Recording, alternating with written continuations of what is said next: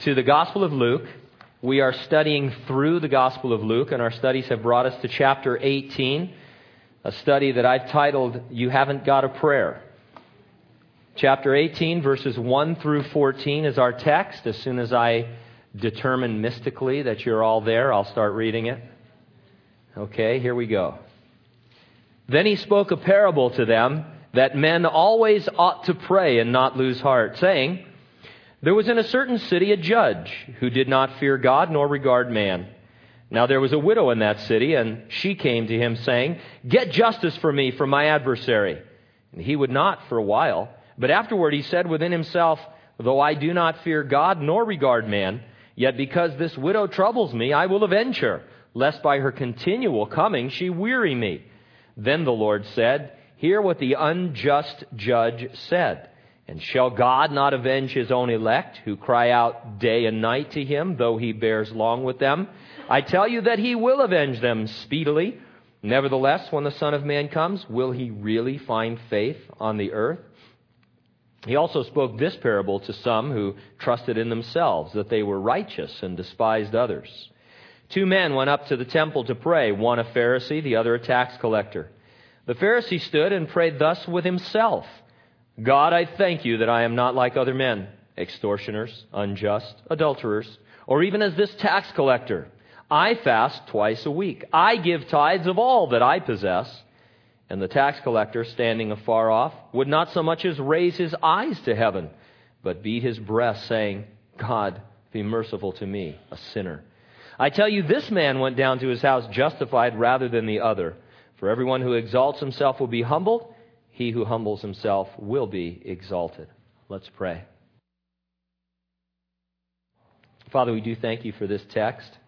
It's a joy to be able to read the words of Jesus Christ, to get a sense of what you sounded like, as it were, and how you were received by your audience, to put ourselves in that time, and place, Lord, and to listen to you speaking, knowing that the words you spoke centuries ago are just as meaningful, just as powerful, just as applicable as they were then in our lives, that we might understand some things about an important subject, Lord, prayer, fellowshipping with you. And so I pray that we could have clear thinking today, clear minds, Lord, ears to hear what the Spirit says to the church. We thank you and praise you in Jesus' name. And everyone said, Amen. There are times when your prayers haven't got a prayer. For example, you haven't got a prayer if you regard sin in your heart. You read in Psalm 66, verse 18, If I regard iniquity in my heart, the Lord will not hear me. Regard means you know what you are doing is sin, but you refuse to forsake it. You can't really pray until you deal with sin in your heart. You haven't got a prayer if, as a husband, you do not show proper understanding towards your wife. In 1 Peter 3, verse 7, you read this, Husbands, likewise dwell with your wives with understanding, giving honor to the wife as to the weaker vessel, and as being heirs together of the grace of life, that your prayers may not be hindered. You can't really pray until you deal with your selfishness at home. Sin and selfishness must be dealt with before you can enjoy a conversation with your Heavenly Father. Jesus mentioned 2 other factors that can determine whether or not your prayers have a prayer. Your problems can so overwhelm you that you lose heart and cease to pray. Obviously, if you cease praying, your prayers won't be heard. And your prosperity can so influence you that you lack humility. You think you're praying, but you're so proud that you're really only talking to yourself. We'll look at problems and prosperity with regards to prayer. And we'll organize our thoughts around 2 points. Number 1, you haven't got a prayer if you lose heart in your problems. And number 2, you haven't got a prayer if you lack humility in your prosperity. First of all, let's look at verses 1 through 8. You haven't got a prayer if you lose heart in your problems. There are times when the general feeling of your life is that you are prospering. Things could be better, but they're not terrible. Then there are those times when things are terrible. You've got problems. If you're a Christian, your problems usually put you on your knees. They drive you to prayer. You deal with sin. You deal with selfishness. You storm the very gates of heaven. You pour out your heart in adoration, confession, thanksgiving, and supplication to your Father. What if your problems, though, don't get any relief from all of your fervent prayer? What if they remain? Well, then there is a tendency for you to become discouraged. Jesus calls discouragement losing heart. If you lose heart in your problems, you will quit praying. And if you quit praying, it will contribute to you losing heart. And so in verse 1 he spoke a parable to them that men always ought to pray and not lose heart. Now, before we comment on the story, we need to set it in its context. Jesus had just told his disciples, as we ended chapter 17, that he was going to suffer and be rejected by the religious leaders of Israel. We know exactly what he meant. He would be crucified on the hill called Calvary. He would be resurrected from the grave and then ascend into heaven. After an extended absence from the earth, Jesus would return in his second coming to establish the kingdom. But the years of his absence, the centuries of delay, would be filled with problems for his followers, especially the last 7 years just prior to his return. The delay in establishing the kingdom on earth, preceded by the Great Tribulation, is inevitable. It is a fact of future history. Nothing can change it. And that's why Jesus said in verse 7, look at that, "And shall God not avenge his own elect, who cry out day and night to him, though he bears long with them?" Now carefully note those words. They are key to understanding this story. Though he bears long with them. In the future, believers will be in terrible trouble, even the great tribulation. But God will delay answering their prayers for deliverance from their troubles. The great tribulation must run its course. Now, you and I are fortunate to be believers in the church age. We are not going to be involved in the great tribulation that is coming upon this planet. We will be removed from earth in an event called the rapture of the church just prior to the great tribulation. But we will have our problems in Jesus' absence, and some of our problems will not be removed. We will have a tendency to lose heart and quit praying in our problems when God seems to bear long with us and not remove our trials. We have a tendency to not accept his will for our lives, and rather than continue to have a strong, close, personal relationship with the Lord, we lose heart because he didn't give us what we asked for. We should pray and not lose heart. To illustrate, Jesus told the story of the widow and the unjust judge. Verse 2. "There was in a certain city a judge who did not fear God nor regard man. Now there was a widow in that city, and she came to him saying, 'Get justice for me from my adversary.' And he would not for a while. But afterward he said within himself, 'Though I do not fear God nor regard man, yet because this widow troubles me, I will avenge her, lest by her continual coming she weary me.'" It seems as though Jesus was saying that if we persist in prayer, God must answer us favorably. That is not at all the point of this story. Get that out of your head right now. We saw just the opposite when we read verse 7. God is not going to answer them until the proper time, no matter how persistent they are. Jesus is describing a situation in which God will delay answering prayer, but we should go on praying. And so our first thoughts about this are wrong. It might help to understand first century Jewish legal culture. A widow would never get a hearing before an unjust judge. She had no money by which to bribe the judge. She had no social standing by which she could help him politically. In other words, in their culture, she might as well say nothing at all. It would be unusual for her to say anything, she would immediately lose heart and think to keep it all to herself. But she persisted. She went up to the unjust judge. And it seems to indicate from the way it's written that she found him in the marketplace. She cornered him at Walmart. Well, that's where all the judges shop, you know. But anyway, she went to his house and yelled through the gate. Anytime she saw him out in public, maybe he was making public appearances as a judge, she was there with her placard saying, "Give me justice." And so she was all over this guy, always there, laying out her case before him. You have to think about this the way Jesus' disciples would have first thought about it. The widow kept talking to the judge, even though in their culture, it seemed like it would do no good whatsoever. And the judge eventually answered her request. Now, Jesus made this application in verses 6 and 7. Hear what the unjust judge said. And shall God not avenge his own elect who cry out day and night to him, though he bears long with them? Jesus first contrasted you with the widow. You're not a widow. You're one of God's elect, a dearly loved child of God. The widow had little or no access to the unjust judge. You have full and complete access to your Father in heaven.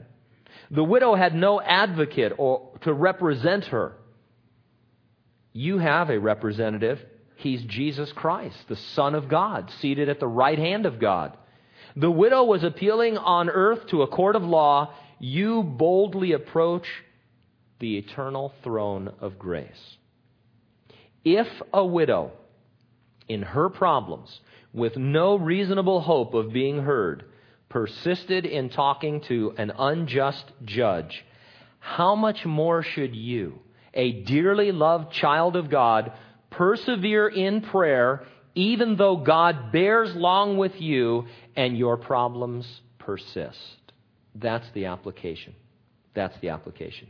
And so he says in verse 8, I tell you that he will avenge them speedily. Now remember again the context, so important here. Jesus will be in heaven. There will be a great tribulation on the earth. Believers will be martyred for their faith. And if you read the revelation of Jesus Christ, you see they are crying out both on earth and in heaven for vengeance and justice. But God keeps telling them to wait. And he bears long with them. He allows them to suffer. He allows their problems to persist until the second coming of Jesus Christ. Then he avenges them speedily. Now, speedily means that when it happens all at once. Doesn't mean it's coming quickly or anything like it. It means that at the second coming of Jesus Christ, in a moment, at his return, everything will be changed and made right. And then Jesus adds this, nevertheless, when the Son of Man comes, will he really find faith on the earth? It doesn't take faith to make demands on God. It takes faith to endure the demands of God. Do you understand that? It's very different. We have a whole Christian theology that has developed an idea that if you have really great faith, you can demand anything from God and that he has to answer you. And I'll tell you, you don't have to be a genius to figure out where that leads. It leads to people making great demands on God. God, let my child live. God, let my husband live. God, let my wife be spared this agony. The child dies, the husband dies, the wife is in agony, and then the people who are teaching this doctrine come and they say, hey, you just didn't have the faith. Because if you had this great faith, God would have answered you. They base, as far as I can tell, this theology is based on the fact that God is an unjust judge. They think that God is the unjust judge in this story, and that you have to nag him incessantly, and finally, because he wants to get rid of you, he answers you affirmatively. So you just have to be the biggest nag on earth, and you can get anything you want. It's horrible. It's terrible. It's terrifying, actually. It's not at all what Jesus is talking about. It doesn't take faith to make demands on God. It takes faith to endure the demands of God when God's answer is no or wait. When God allows something in your life and then asks you to bear long with it, that is where faith is required and revealed. Believers should not lose heart, even though their problems persist. They should continue to pray. Not necessarily for the thing that they've been praying for, but just in a relationship with the Lord. Paul the Apostle had some kind of physical ailment. He called it a thorn in his flesh. We think it might have been an eye problem that was frequent in the New Testament called ophthalmia, where your eyes would just ooze and weep, kind of like a really bad pink eye that couldn't be fixed, you know. Imagine right now if you're a preacher, it's kind of a problem to have pink eye all the time. You just like pus coming out of your eyes while you're talking to people. Hey, come to our church. Why? We have a pussy pastor, you know, and stuff. So Pastor Puss is there. But anyway, so it's weird and uncomfortable, but it may not have been that. It may have been something else. But Paul had this problem. He says that he prayed about it 3 times fervently, and then God told him that he wasn't going to heal him, that God's grace was sufficient for him. And then Paul said, well, then I'll glory in that. I'll glory in my weakness. You want me to have pussy eyes? That's your business. I'll just go about my business, serving you. That's where faith comes in. Now, persistent problems can discourage you. They can cause you to quit praying. But if you quit praying, guess what? You're just going to get more discouraged because you cut yourself off from the very source of your encouragement. This story, again, is not about getting everything you pray for. It's about not getting what you pray for, but continuing in prayer so that God can strengthen you in the trouble that He has determined will remain. A wise man once said, you can't always get what you want, but you'll get what you need. Anyway, just some of you caught that. Actually, a stoned man once said that. You can't always get what you want, but you'll get what you need. The grace of God that is sufficient to strengthen you in your problems until you are with the Lord. Somebody's going to leave here and say, I didn't know Mick Jagger was a Christian.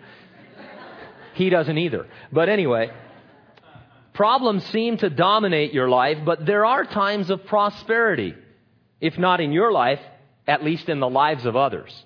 How do you react to your or their prosperity? Well, in verses 9 through 14, you haven't got a prayer if you lack humility in your prosperity. You have to be a little careful when things are going good. You have a tendency to take credit when you are prospering, as if you had something to do with it. Jesus told a parable about the perils of prosperity. Verse 9, He also spoke this parable to some who trusted in themselves that they were righteous and despised others. Verse 10, 2 men went up to the temple to pray. One was a Pharisee, the other a tax collector. The Pharisee stood and prayed thus with himself, God, I thank you that I am not like other men. So I'm giving the proper inflection here from the text. Extortioners, unjust, adulterers, or even as this tax collector. I fast twice a week.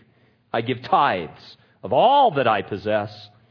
Now, I want to remind you that the Pharisees were considered the cream of the spiritual crop. They were the spiritual giants of their day. They were the leaders. They were the examples everybody was to follow. Before you judge this Pharisee for his attitude, because you know the end of this story, check out his accomplishments because they're real. First of all, he wasn't extorting money, he wasn't unjust, and he wasn't committing any obvious sexual sin. In other words, he was keeping God's law. And that's a good thing. We can't criticize him for keeping God's law. Secondly, he was fasting twice a week and giving tithes of all he possessed.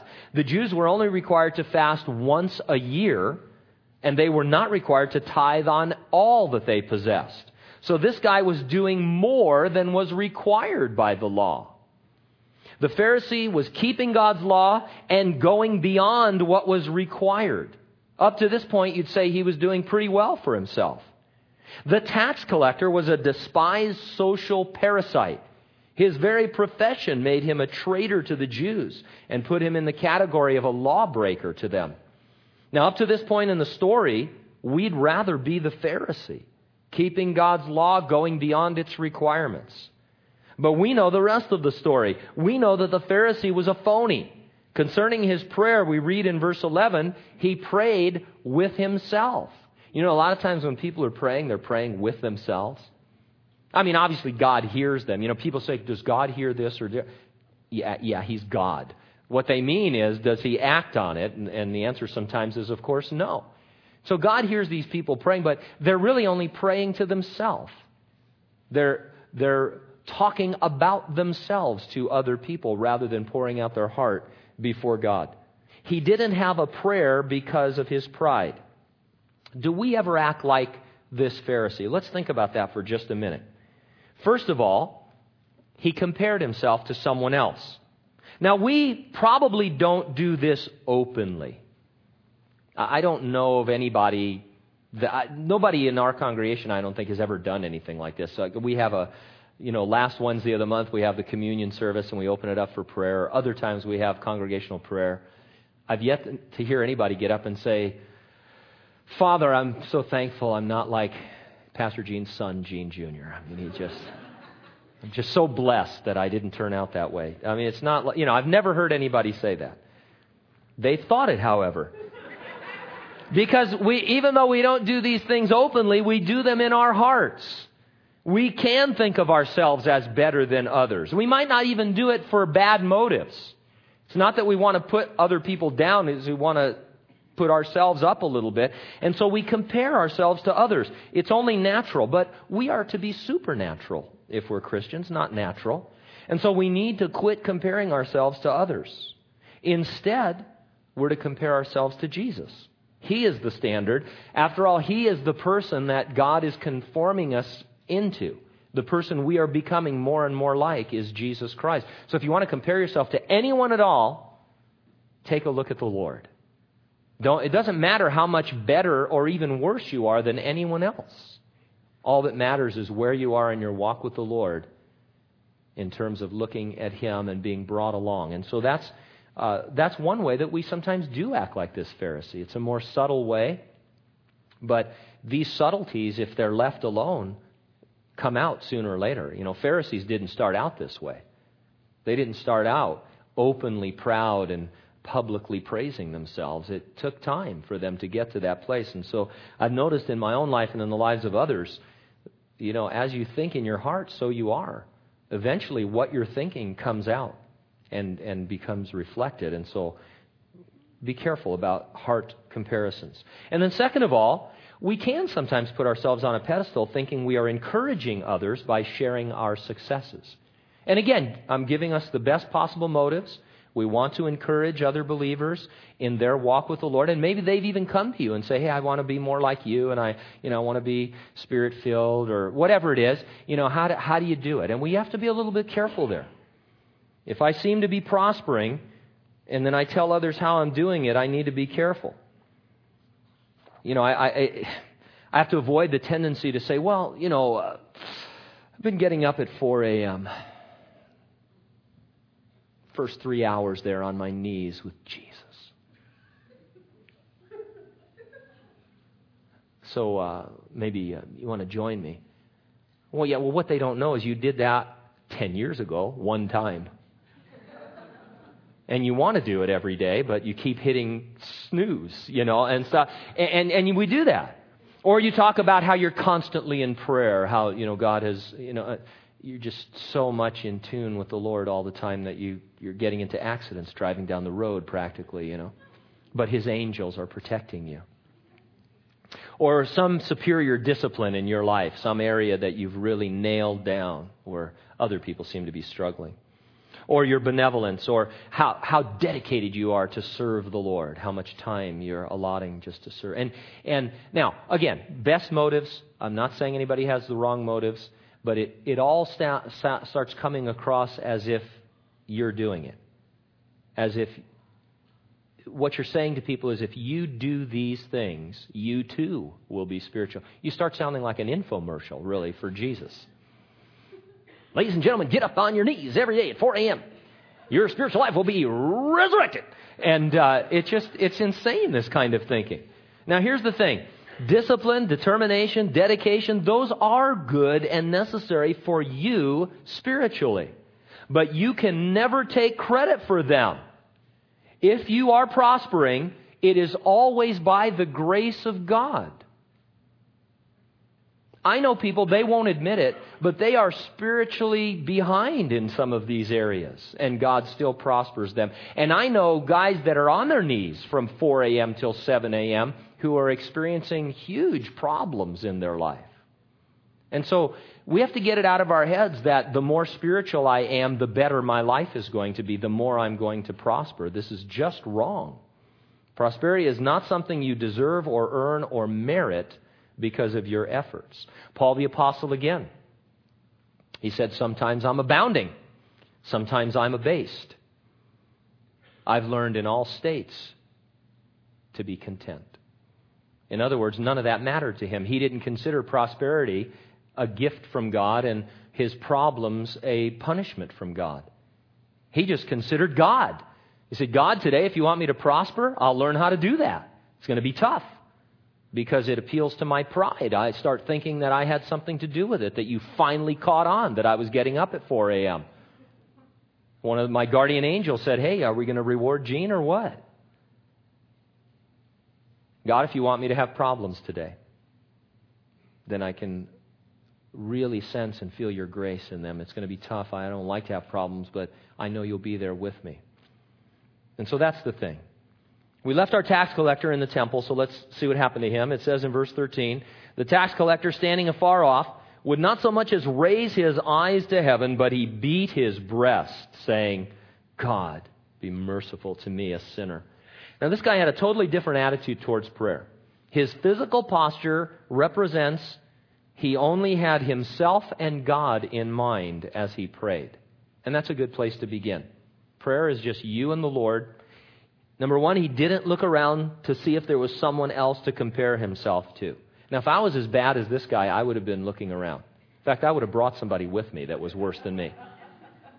Say, hey, come with me to the temple, would you? And just sit there so that I can look over at you and think, man, am I glad I'm not as bad as you. But he didn't do that. He just went and talked to God. His eyes were looking downward, indicating he recognized God's holiness. He was comparing himself to God. He was in the presence of God. But for Jesus Christ, none of us could have a relationship with God, and so he averted his gaze. He beat his breast, which I believe indicates he knew that his problems were within his breast, in his heart. He was a sinner by birth and by action, and he knew that there was nothing that could be done about it apart from God's intervention. And he appealed only for mercy. Mercy is not getting what you deserve. No amount of discipline or determination or dedication could ever guarantee you mercy. It's always by the grace of God. You know, if you're prospering, this is a great prayer to pray. Anybody can pray this prayer because we're not comparing ourselves to a tax collector or even a Pharisee. See, our danger is we compare ourselves to the Pharisee and think that we're better off because we're more like the tax collector. But are we? Are we really just comparing ourselves to the Lord and saying, Lord, thank you for prospering me. I don't deserve it. It's nothing that I'm doing. Lord, I'm glad to get up early in the morning and spend time with you, and I want to do that more. And I love the way I'm serving you and the way that you've done this in my life. But, Lord, I know that that's not why you're prospering me. I know that it's just that you love me. Or, Lord, I've got this problem, and it seems like it's not going to go away. Maybe it's an illness, Lord. It's a disease, and I know you can heal it. I know you can. You've done it in the past. I've read testimonies. I've been to healing service. I know you can do it, but it doesn't seem like you're going to. And it's not a lack of faith for me to say that. And so, Lord, can you give me the grace for it? Can you strengthen me so that I can be a testimony within it? Because my life is just yours anyway. If you want me to die, then I'm going to die for the glory of God. And so none of that really matters. All that matters is that you're just with the Lord and that you talk to Him. Tax collector, he's a visual aid to teach you humility. Jesus said, I tell you, this man went down to his house justified rather than the other. For everyone who exalts himself will be humbled. He who humbles himself, that person will be exalted. Heart humility is necessary if you want your prayers to be heard. How do you do that? How do you humble yourself in prayer? Well, you remember that it's just you and God when you pray. There's no one to compare yourself to except Jesus. Anything you've achieved is a gift of grace. You don't deserve to prosper because of your discipline, determination, or dedication, or anything else. You could just as easily have problems rather than prosperity. Don't take credit for your prosperity, and don't blame God in your problems. Christians need to think differently about their problems and their prosperity. As I said, prosperity is not a reward for righteousness, and problems are not a punishment for failure. Job put it best when, after suffering tragedy for no apparent reason, he said this. This is from Job 1, verse 21. Naked I came from my mother's womb, and naked I shall return there. The Lord gave, and the Lord has taken away. Blessed be the name of the Lord. This is our whole study in a nutshell. The Lord gave. He prospered. What's your response? Blessed be the name of the Lord. The Lord has taken away. I have problems. What's the response? Blessed be the name of the Lord. You see, and then Job's friends, they're the ones that came along and said, Job, this is your fault. You weren't righteous enough. You've brought punishment upon yourself because God wants to prosper you if you do all the right things. It took a whole book that nobody even likes to read because you're afraid problems are going to come into your life. It takes an entire book of chapter after chapter of just inane babblings almost for Job to come to this same conclusion that he already knew, but he didn't really have a handle on it. And see, that's the point of the book of Job. Job says at the end, he goes, I had heard of you by the hearing of the ear, but now I really know you. But his perspective never really changed. This, chapter 1, this is the truth, even though it hadn't really gotten from his head to his heart.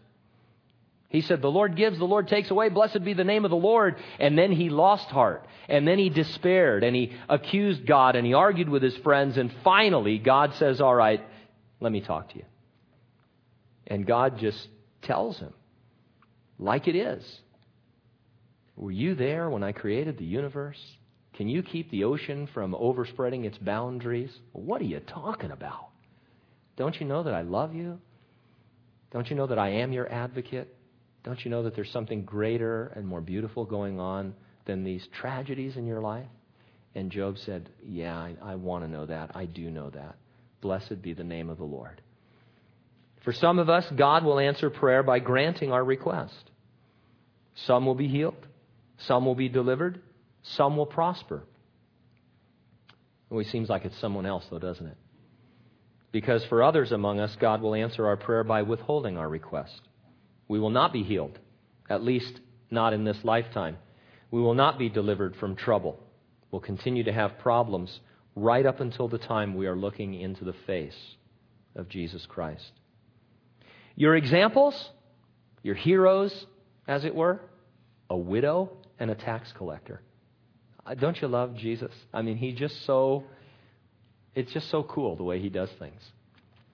I mean, we talk about role models and your kids having heroes and, whether should they be sports figures or Christian, all this kind of stuff. Jesus said, here's some heroes for you. A widow who had no hope of being heard and a tax collector. Call for tax collector. I don't know, something like that. Remember Super Chicken? Nobody still remembers Super Chicken. Pam chastised me the other day because no one knows who. How many of you know who Super Chicken is? Raise your hand. Okay, that's a previous message. Has nothing to do with anything other than I'm really old now. But anyway. And so those are your heroes. Those are the heroes of the faith. These are the heroes in these stories, a widow and a tax collector. From a social standpoint, you want to be a judge or a Pharisee, but Jesus says, no, the real heroes are widows who persist when there's no hope, and tax collectors who know their low estate. Those are people you can learn from.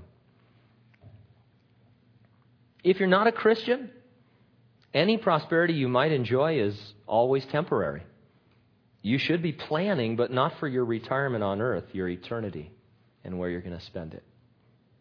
Any problems you might endure as an unbeliever are really God's gifts to show you emptiness, powerlessness, hopelessness, loneliness, so that you will beat your breast, because that's where the problem lies. Deep within, where you can't do anything about it, where no surgeon can reach, because it's a spiritual surgery that's required. a new heart has to be given to you, a spiritual heart that you don't have, that's only available when you surrender your life to Jesus Christ. Amen. Let's pray together. Father, how gracious you are to give us these words and to make them so real to us. What business do we have thinking about widows and tax collectors?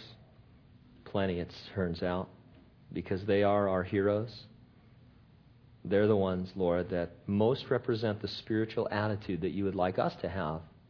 And so I pray, Lord, on the one hand, that we would not lose heart in our problems. And as I survey my own life and the lives of those that are here, Lord, we have a lot of problems, a lot of trials, a lot of trouble. And I'm not talking about things we brought upon ourselves, Lord. I'm talking about real troubles that are part of the sinful world that we live in. There are people here, Lord, and always will be until you come, that have diseases and that are facing serious dilemmas, illnesses. And there are people here, Lord, who have gone through terrible losses and are facing those as well.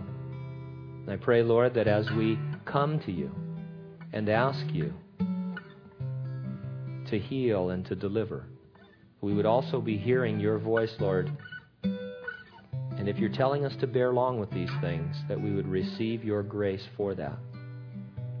Because you sometimes give, but you other times take away. And we want to be those who always say, blessed be the name of the Lord.